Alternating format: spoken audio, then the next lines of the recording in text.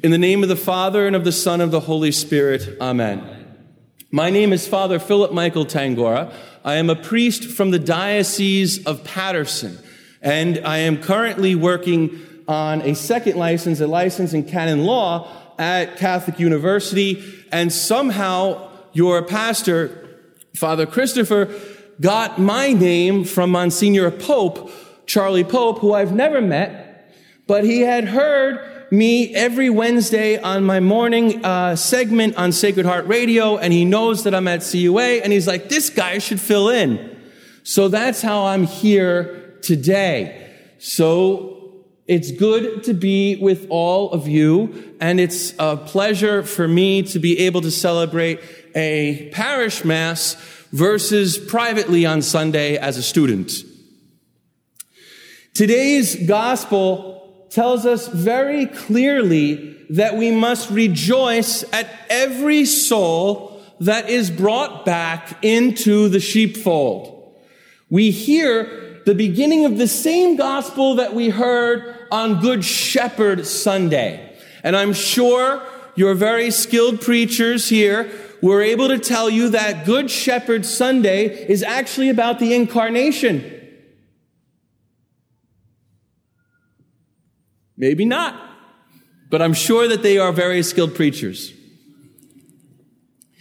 The incarnation, yes.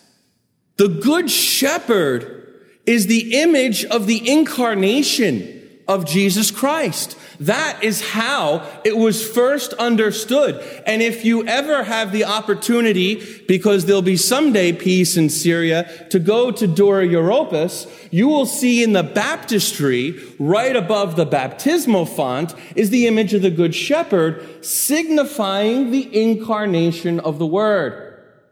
And it is significant because Jesus left the 99 heavenly hosts to come down, become man, and go after the one that went astray.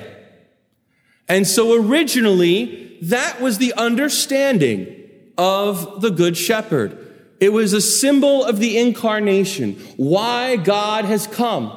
And yes, the Good Shepherd leads us back to the Father. He brings us into unity, one with the Father.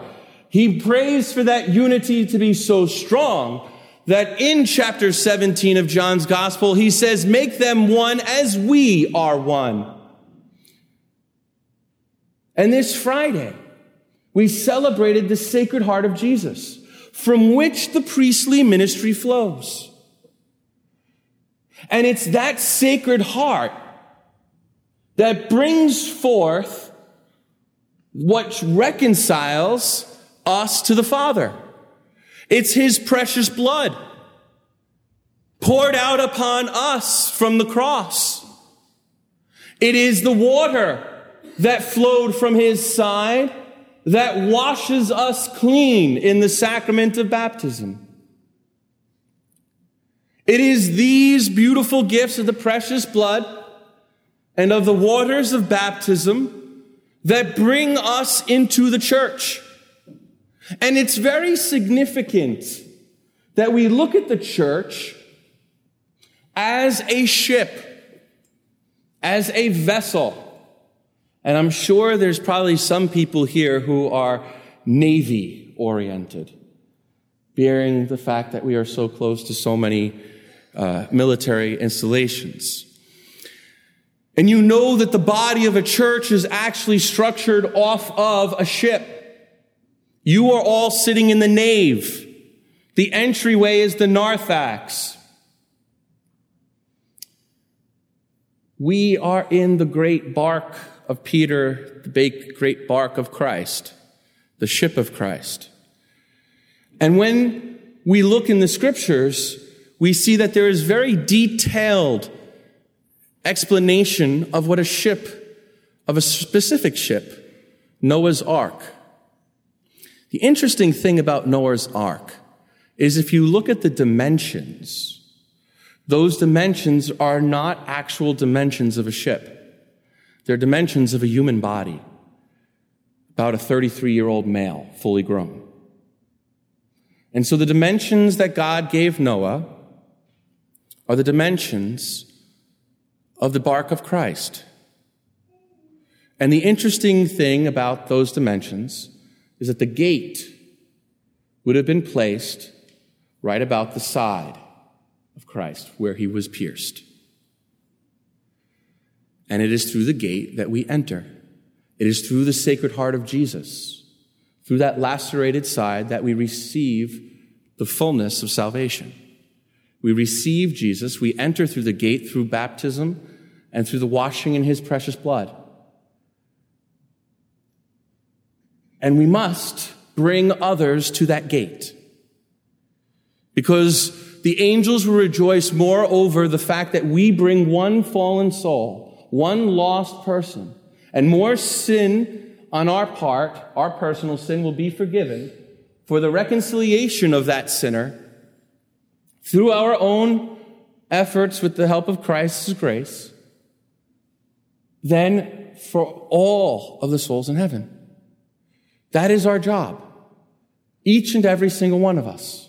Not merely myself as a priest, or any of your wonderful priests here, but it is all of our duty to bring people to the gate of Christ, to bring them to baptism, to bring them to the purification of their sins through his precious blood.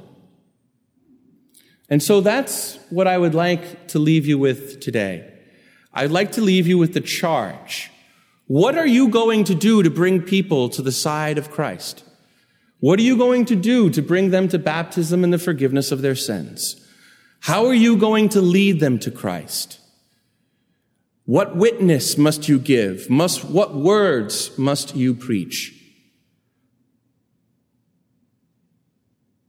And I want you to also remember that while words are very important, Saint Francis, not Pope Francis, Saint Francis, said to preach always and to use words only when absolutely necessary. God bless you all. Thank you for this privilege of being with you all. And I do hope to be able to see you all again, and if not, at least in heaven. God bless.